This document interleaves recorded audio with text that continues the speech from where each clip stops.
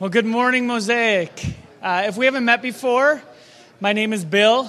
I'm the interim pastor here at Mosaic through this season. We're 3 weeks into this transition for us as a church, which has been a pretty exciting 3 weeks. It's been a privilege and an honor to step into this role. But it's one of those seasons for us that could definitely feel like we're a little bit in the wilderness, which is why we really wanted to kind of embrace this season for us. Because as we've been walking through this story of Jesus in the wilderness for 40 days in the scriptures, and just seeing kind of the parallels to what it really says about the character of Jesus, and what it says about those seasons of testing in our life, those seasons of the wilderness, and what God can do through us through those seasons.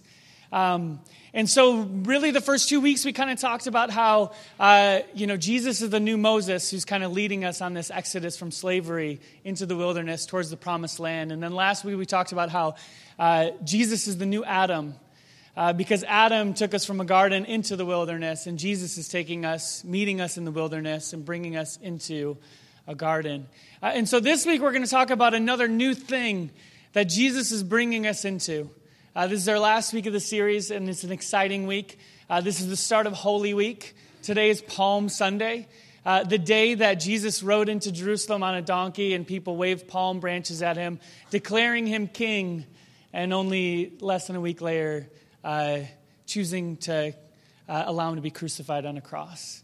And so today is a big day. Today's a very monumental day. And today's a day where we really talk about what's that new thing that Jesus is bringing us.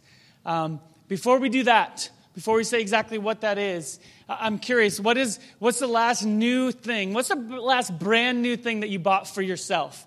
Not for someone else, but yourself. Just say it out loud. What was that thing? A car? Yeah. I wish I could buy a brand new car. That new car smell. What else? Food? I guess I could count. That's the new thing, absolutely. What's the last new thing you bought for yourself? I heard shoes and a lot of murmuring. So don't make me turn into a teacher and scold you guys for that.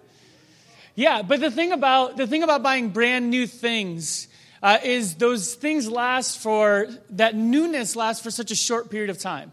Like when you buy a car, it has that new car smell and you have the excitement. But really, it's only like a few weeks goes by and the excitement of that car begins to wear off. Or we dream about a new house. And how often do we dream about that new house or that perfect house, and then we get it, but then it quickly just becomes the new norm for us. Or we dream about adding a new member to our family, and then the first sleepless night, you're like, I made a big mistake. Right? I remember for me, when I was in junior high, growing up, I loved music. I loved music so much to the point where I always needed the radio on to go to sleep at night. And so I remember I was probably about 10 years old, and I would always have the radio on. And for some reason, my mom would always put like the cheesy 90s love song radio station on. Do you remember like Bryan Adams from the Prince of Thieves movie? Yeah, everything I do it for you. Right? That was the jam, right? Or like Meatloaf, I would do anything for love, but I won't do that. Does anyone know what he's talking about? No one does, but it's provocative, right? So we like it. But it's kind of weird that my mom would choose to put like this weird radio station on every single night for me to live to, these weird love songs. But I love music, and so when I hit junior high, I went from cheesy love songs to like the grunge alternative music phase. That's when it was like really big, the days of Pearl Jam. And my first album I ever bought was the Weezer Blue album. Anyone have that album? Yes. Right? My very first album, first CD I ever got, I was so excited. I listened to it probably a million times. And I would put the song Say It Ain't So on repeat, right? So I'd be playing Sega, put Say It Ain't So on repeat. And I remember there was one day I was sitting there, it was probably a few weeks after I bought the album. I'd listened to the song maybe 27,000 times. And something clicked in my brain. And all of a sudden, the song didn't carry the weight that it used to. And I remember just thinking to myself, like, what happened? So I listened to the song one more time, and I felt like something was gone. And so I told myself, I'm not going to listen to this song for a whole day. So I didn't listen to it for a whole day, right? I cut myself off. I went cold turkey. And then the next day I listened to it, and it felt just as bland as it did the day before. So I said, okay, I'm not going to listen to the song for a week. And I didn't listen to it for a week, and I listened to the song, and I remember being so heartbroken because the thing that I loved so dearly, that was new and fresh, just became old so quickly. And so I went out and bought a new album, and then after a month, that album got old. And then I bought another album, and after a month, that album got old. And pretty soon, my book of CDs was full of CDs that were just old, that were kind of bland. See, I think for us, we get addicted to the new, right? We get addicted to those things that we want change. Out with the old, in with the new. But really today, I wonder if we're missing something profound with our obsession with the new. I wonder if we're really, really missing something when we rush the process. I wonder if we miss something when we reap the harvest of someone else, but we're not necessarily planting ourselves. And so, see, the thing I think about it, like if Jesus is wanting to bring us back into a garden, and I think about God's first command to us as humans to be gardeners, and what does it take to have a garden, right? You got to till the soil, you got to plant seeds, you got to water seeds, and ultimately you have to patiently wait for those things to grow. I got to plant some flower bulbs with Manny in the fall, and we planted them in the ground, and then this week, the first tulips came up, and then they bloomed, and they were bright yellow. And I got to go outside with Manny, and I was like, Manny, do you see what you did? Right? Months and months and months and months ago, you planted these seeds in the ground because we had faith that these seeds would ultimately become these beautiful flowers and that life would grow if we just waited for it. And then he looked at me and he said, can we pluck them? I'm like, you don't get the point, man. I'm trying to teach you something here. See, what seeds are you planting in your life? What are those seeds that you are really tending and caring for? What are those things that you're investing in for the long term? What are those things that you're choosing to garden that you may not necessarily ever reap the benefits of or reap a harvest from? And so really, I've loved this story of Jesus in the wilderness. I've loved it because it's so layered. I think sometimes when we read the Bible, we just read it like it's almost like an autobiography. But we forget how deeply, how amazing of writing and writers these actually are. And how a simple story about Jesus' baptism and Jesus in the wilderness can be so layered and have so much meaning. And that Matthew can say so much about the character of God and the character of Jesus through his writing. And so what I want us to do is I want us to look at this story through one more lens today.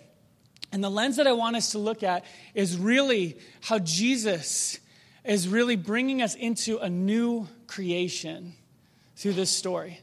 And how this story is actually echoing a lot of what's happening in the very first sentences of the scriptures. And so what we're going to do is I'm going to read this story for us one last time together in full. I'm going to take a little bit more before and a little bit after for the context of really the message today.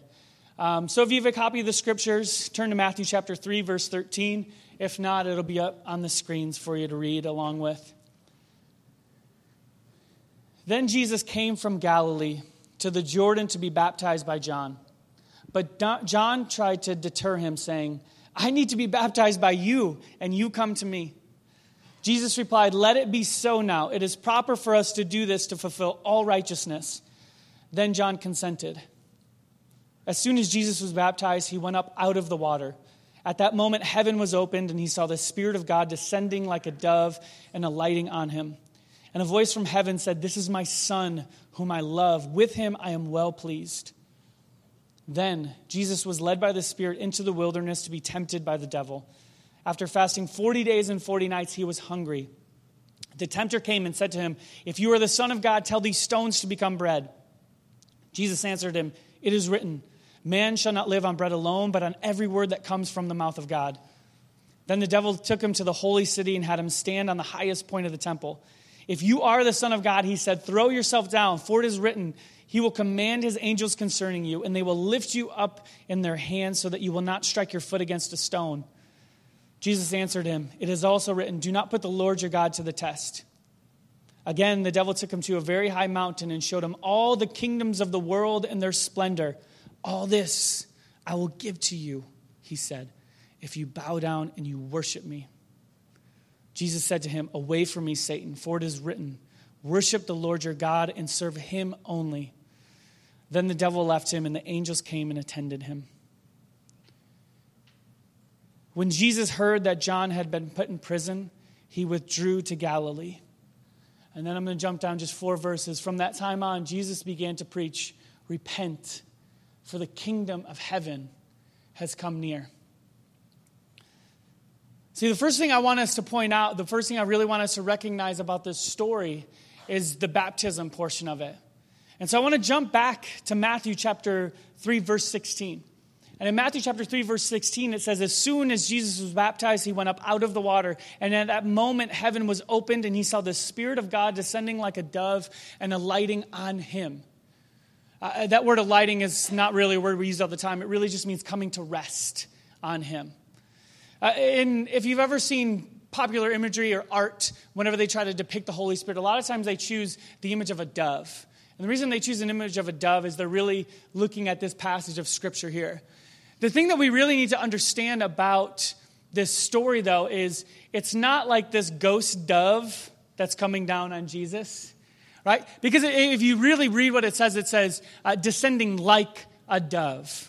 And that like a dove is vital for us to see. Because like a dove, if you've ever seen a dove land on something, what happens is, because they're a fairly big bird, is they'll fly, and then they flap their wings really, really fast, and they almost hover over the perch before they come to rest on it. So really, this is an image of the Spirit of God descending and almost hovering over Jesus before coming to rest on him. The New Testament was written in Greek. And the Greek word that Matthew used here is the word pneuma. The word pneuma means spirit, but it also can mean wind or breath. And so this imagery of the Spirit of God hovering, what's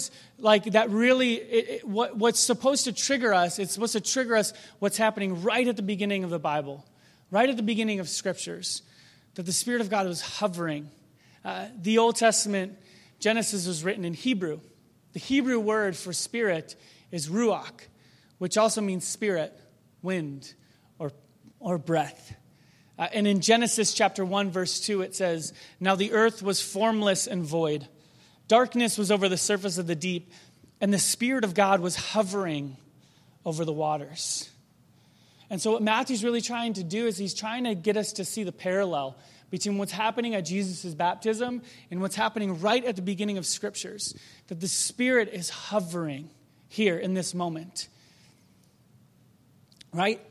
And so in Genesis 1 verse 2, we see just how God creates.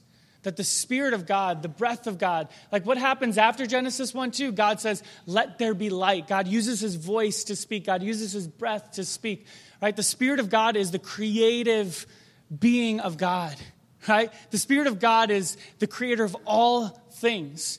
And so really, like Matthew's trying to get us to tie those two things together. In the beginning, God created the heavens and the earth, right? And now the earth was formless and void. Darkness was over the surface of the deep, and the Spirit of God was hovering over the waters, right? So I think sometimes we can get tripped up because before God creates anything, we see this imagery of waters. Because it's like, well, how could there be water if God hasn't created anything yet? How could there be something if God hasn't created anything yet? And really what we have to understand about that is don't let it trip us up, because this is really how creation accounts happen in that culture. Is that if you looked at the other creation accounts from that time period, 4,000 years ago, is they all start with these chaotic waters. Eric Smith really tapped into this when he walked us through the Genesis series a few months ago, that it starts with this chaos of waters. And really what ends up happening is God creates essentially like a bubble, right? In all these creation accounts where there's waters below and there's waters above. And so really what the intention of Genesis is it's trying to really tell us how different God is from all these other deities, right? That if you look at the other creation accounts, is that these gods create humans for their own benefit.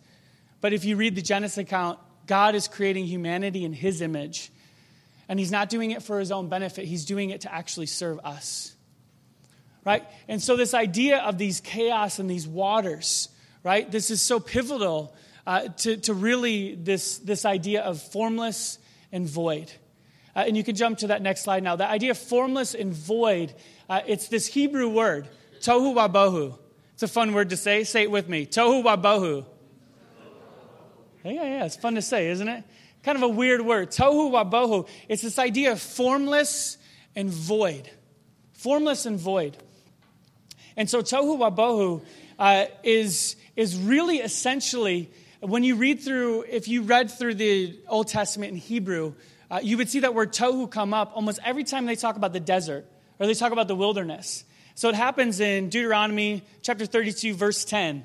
It says, in a desert land, he found them, in a barren and howling waste. So in the wilderness, he found them in a barren and howling waste. And that word waste is tohu. Right? So often the way that they describe the wilderness is this idea of it's barren, it's void, it's formless. If we remember what the wilderness looks like, there's a picture of the wilderness that Jesus would have gone into. And the idea that wilderness, it's lifeless, it's void. Life doesn't exist in the wilderness, right? And so when we see this parallel happening, I love what Mark says. The way that Mark describes the story of Jesus in the wilderness, he says, and he was in the wilderness 40 days being tempted by Satan, and he was with the wild animals, because the wilderness is wild and untamed and lifeless. The wilderness is essentially a description of tohu wabohu, formless and void. And so the Spirit of God is hovering over Jesus. And what does Jesus go into? Jesus goes into the tohu wabohu. Jesus goes into the lifeless. Jesus goes into the wilderness. For what purpose? Right? The parallel being we're supposed to be reminded of the creation account right at the beginning of the Bible. Because Jesus is bringing a new creation. Jesus is bringing something new. He's creating something new. He's bringing life out of the chaos. He's bringing life to the lifeless, right? He's bringing life to the formless and the void. Life, creating out of the tohu wabohu. And this idea of the new creation, it's actually so tied into what the third temptation is. The third temptation that the devil goes to him is, I want to read that for us again. It says, again, the devil took him to a very high mountain and showed him all the kingdoms of the world in their splendor. All this I will give you, he said, if you bow down and you worship me. I think it's really just pivotal to see the kingdoms of this world. I want you to keep that in your mind, the kingdoms of this world. So then Jesus says to him, away from me, Satan, for it is written, worship the Lord your God and serve him only. Serve him only. And then if we jump to chapter 4, verse 17, after Jesus comes out of the wilderness, just a few verses after he comes out of the wilderness, what's really essentially the first thing it says that he does? Chapter 4, verse 17. From that time on, Jesus began to preach, repent, for the kingdom of heaven has come near. Right? So the temptation is, I will give you the kingdoms of this world. But then Jesus, the second he comes out of the wilderness, he says, the kingdom of heaven has come near. And so this new creation that Jesus is bringing to the world, it says it right away. Right after, it says the kingdom of heaven. That is what Jesus is bringing to us. It has come near to you. This is the new creation that's happening. And when you read through Matthew, it's really cool because this is chapter 4. Chapter 5 is the Sermon on the Mount, right? The Sermon on the Mount lasts for 3 chapters, 5, 6, and 7. And it is essentially what this kingdom is all about. It's essentially, because Jesus says at the beginning of the Sermon on the Mount, I haven't come to abolish the law. I haven't come to take away the Torah that you've been given. I've come to fulfill it, right? And then it's his interpretation of the law, of the Torah, for 3 whole chapters. It's essentially his Sinai moment, the Sermon on the Mount. This is his moment where he's ushering in his kingdom, his new creation. And I think sometimes that idea of the kingdom of heaven, we get really confused by that because it triggers the wrong ideas and the wrong thoughts in our brains. Because when we think about a kingdom, we think about something like the kingdom of Great Britain. The kingdom of Great Britain is a place that you can go to. It's a place that you can visit. You can find an airplane, you can pay a bunch of money, and you can visit this kingdom, right?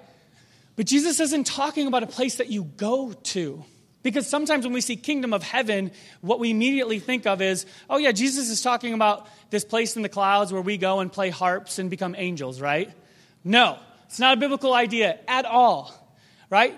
But Jesus really, throughout all of the Gospels, he explains what the kingdom of heaven is, what the kingdom of God is, and exactly how he's come to create that. And so what I want us to do is I want us to look what he says in Luke chapter 17. He says, he's been asked by the Pharisees when the kingdom of God would come. See, he talks so much about it that they're like, well, okay, when is it going to come, right? And so then Jesus says, the kingdom of God does not come with your careful observation, nor will people say, here it is, or there it is, because the kingdom of God is within you. The kingdom of God is in you. The kingdom of heaven is in you. What does that mean, right? He says what it means in John chapter 3. I tell you the truth. He's talking to this rabbi named Nicodemus. No one can see the kingdom of God unless he is born again. So Nicodemus says, how can a man be born when he is old? Surely he cannot enter a second time into his mother's womb to be born. And then Jesus answered, I tell you the truth. No one can enter the kingdom of God unless he is born of water and the Spirit. Flesh gives birth to flesh, but the Spirit gives birth to spirit. You should not be surprised by my saying, you must be born again, right? Because the kingdom of God, it's not a physical location. The kingdom of God is anything that is under the rule or the reign of heaven. Anything that is under the rule or the reign of God. And so that's why it's a very personal thing. It's a very spiritual thing to be part of this new creation, to be part of this kingdom. Right? And then Jesus, he says it so profoundly right at the end of his life. He gets arrested. And then Pontius Pilate, who's the governor, because they're occupied by this Roman Empire. And so he's the governor overseeing Judea from the Roman Empire. And he goes to Jesus and he says, they say you are a king. Are you a king? And then this is what Jesus says. John chapter 18, my kingdom is not of this world. If it were, my servants would fight to prevent my arrest by the Jews. But now my kingdom is from another place, right? If my kingdom were of this world, my servants would fight to prevent my arrest by the Jews. Because what we have to understand is that Jesus wanted to become a military Messiah. And if he wanted to take up arms and to take a mass of people to overthrow the Roman Empire, he could have.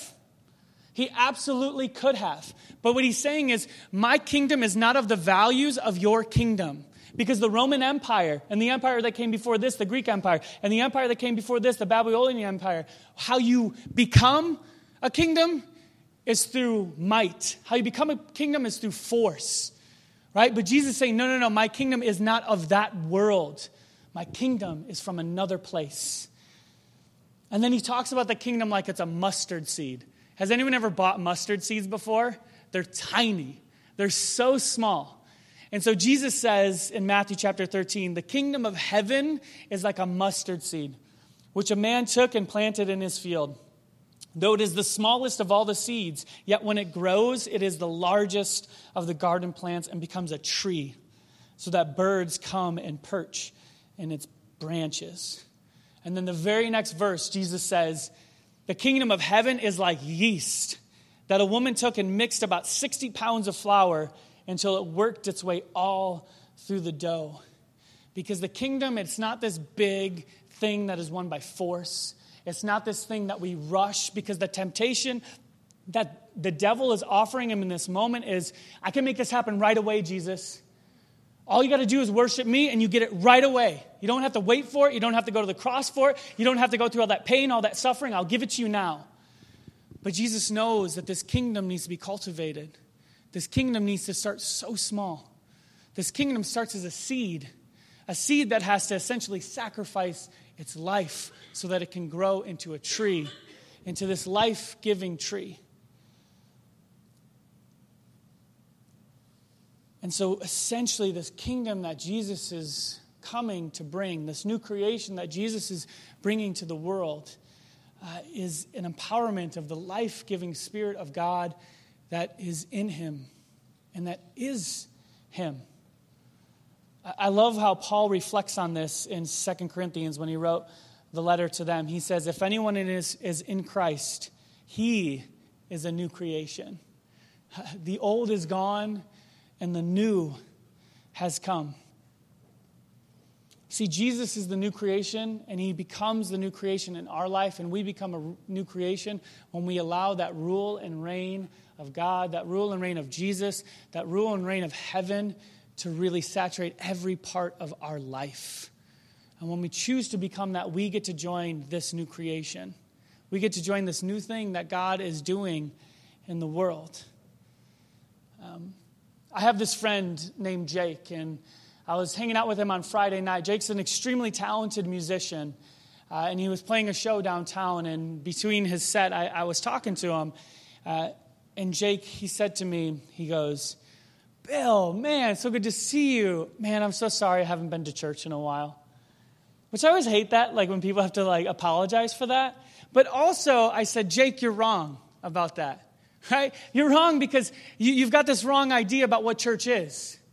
Church is not a place that you go to. Church is not a building. Church is not a service time. Church is not a gathering. Like the church is people. The church is a people who have given their lives to this kingdom. The church is a people that have given their lives to this new creation, that they would want to see life grow in the world, that they would want God to use their hands to till soil and to everything, every area that we go to, we touch, we can see a little glimpse, a foretaste of the kingdom of God come now, right? And I think so often, many of us have this wrong idea about church and what the church is and what the church is supposed to do. And I think so often I read things about like the fastest growing church in America or the most creative church or the biggest church. And it's so easy, even for myself, to fall into those traps, to want that, to desire that, to be jealous when you see another church that's doing all those good things. And you're like, man, why can't we do that? These churches that are growing, you think, why can't we do that? It's easy for us to fall into those traps, right? Because what we have to realize is that every single one of you and me, we have fallen into the trap of the kingdoms of the world, right? We have fallen into the trap that power and greed are those things that we need in our lives. And it's really, really, really hard to submit to this new kingdom. It's really, really hard because it's an upside down kingdom. So then Jake, he said to me, because Jake is also a very talented leather maker. And what he does is he creates these beautiful guitar straps out of a piece of leather, and he literally manually creates it with this chisel and this hammer. I don't know how he does it. He's got equipment for it. But they're amazing. They're beautiful. And so he said, even though I haven't really been connected to you guys, I feel something deeply spiritual when I make these leather straps. He said, there's something about slowing down my life. There's something about taking this piece of leather and creating something. And then he said the most profound line. He said, there's something about taking this lifeless piece of skin and giving it life, giving it purpose again. And I was like, Jake, that is the gospel, right? That is the kingdom. That's exactly what it is. Like, we are these lifeless pieces of skin that when the Spirit of God descends on us, gives us new life, allows us to be a new creation, not just now, but forever.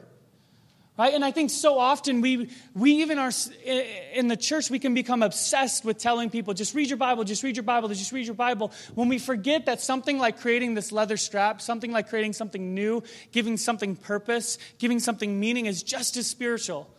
Right? When we cultivate our families and we cultivate our lives, when we build gardens at our houses, when we sit with a warm cup of coffee and watch the sunrise, when we have a conversation with our neighbor who is lonely, when we do those things are just as spiritual in the kingdom of heaven as they are reading our Bibles.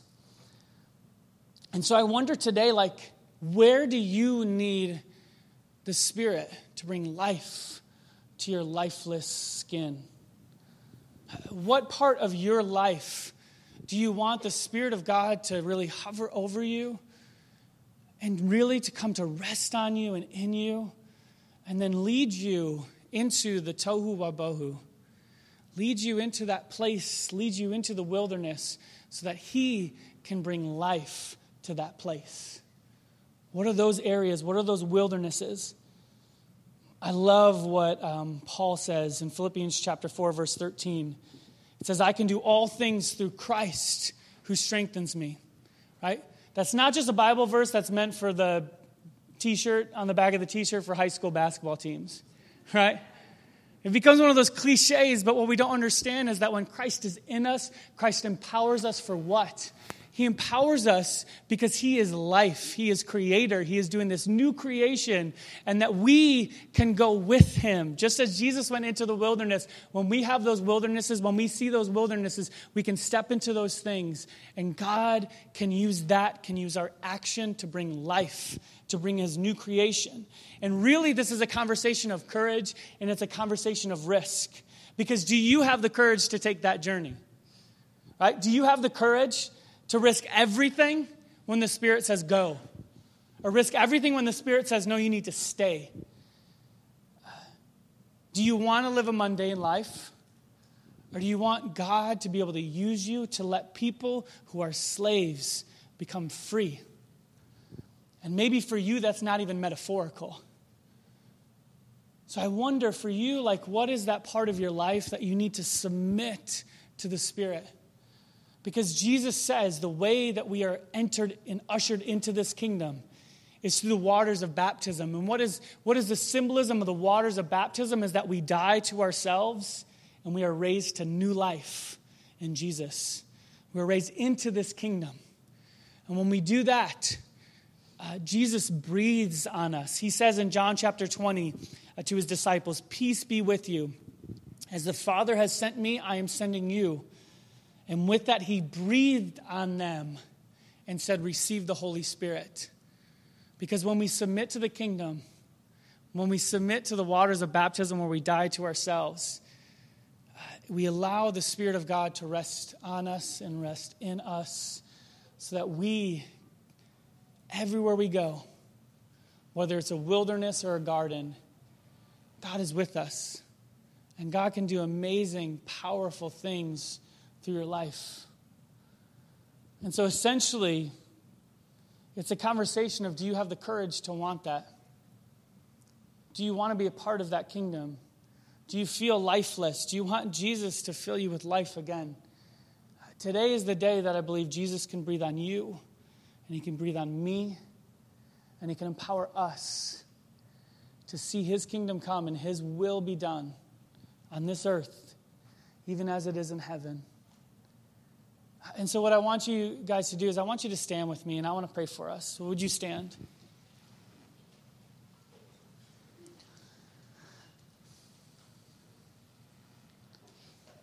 Jesus, I pray right now, every single one of us has the courage to say yes to your kingdom, to say yes to this new creation that you started off as this tiny little mustard seed 2,000 years ago, and that we have seen your kingdom grow throughout the world.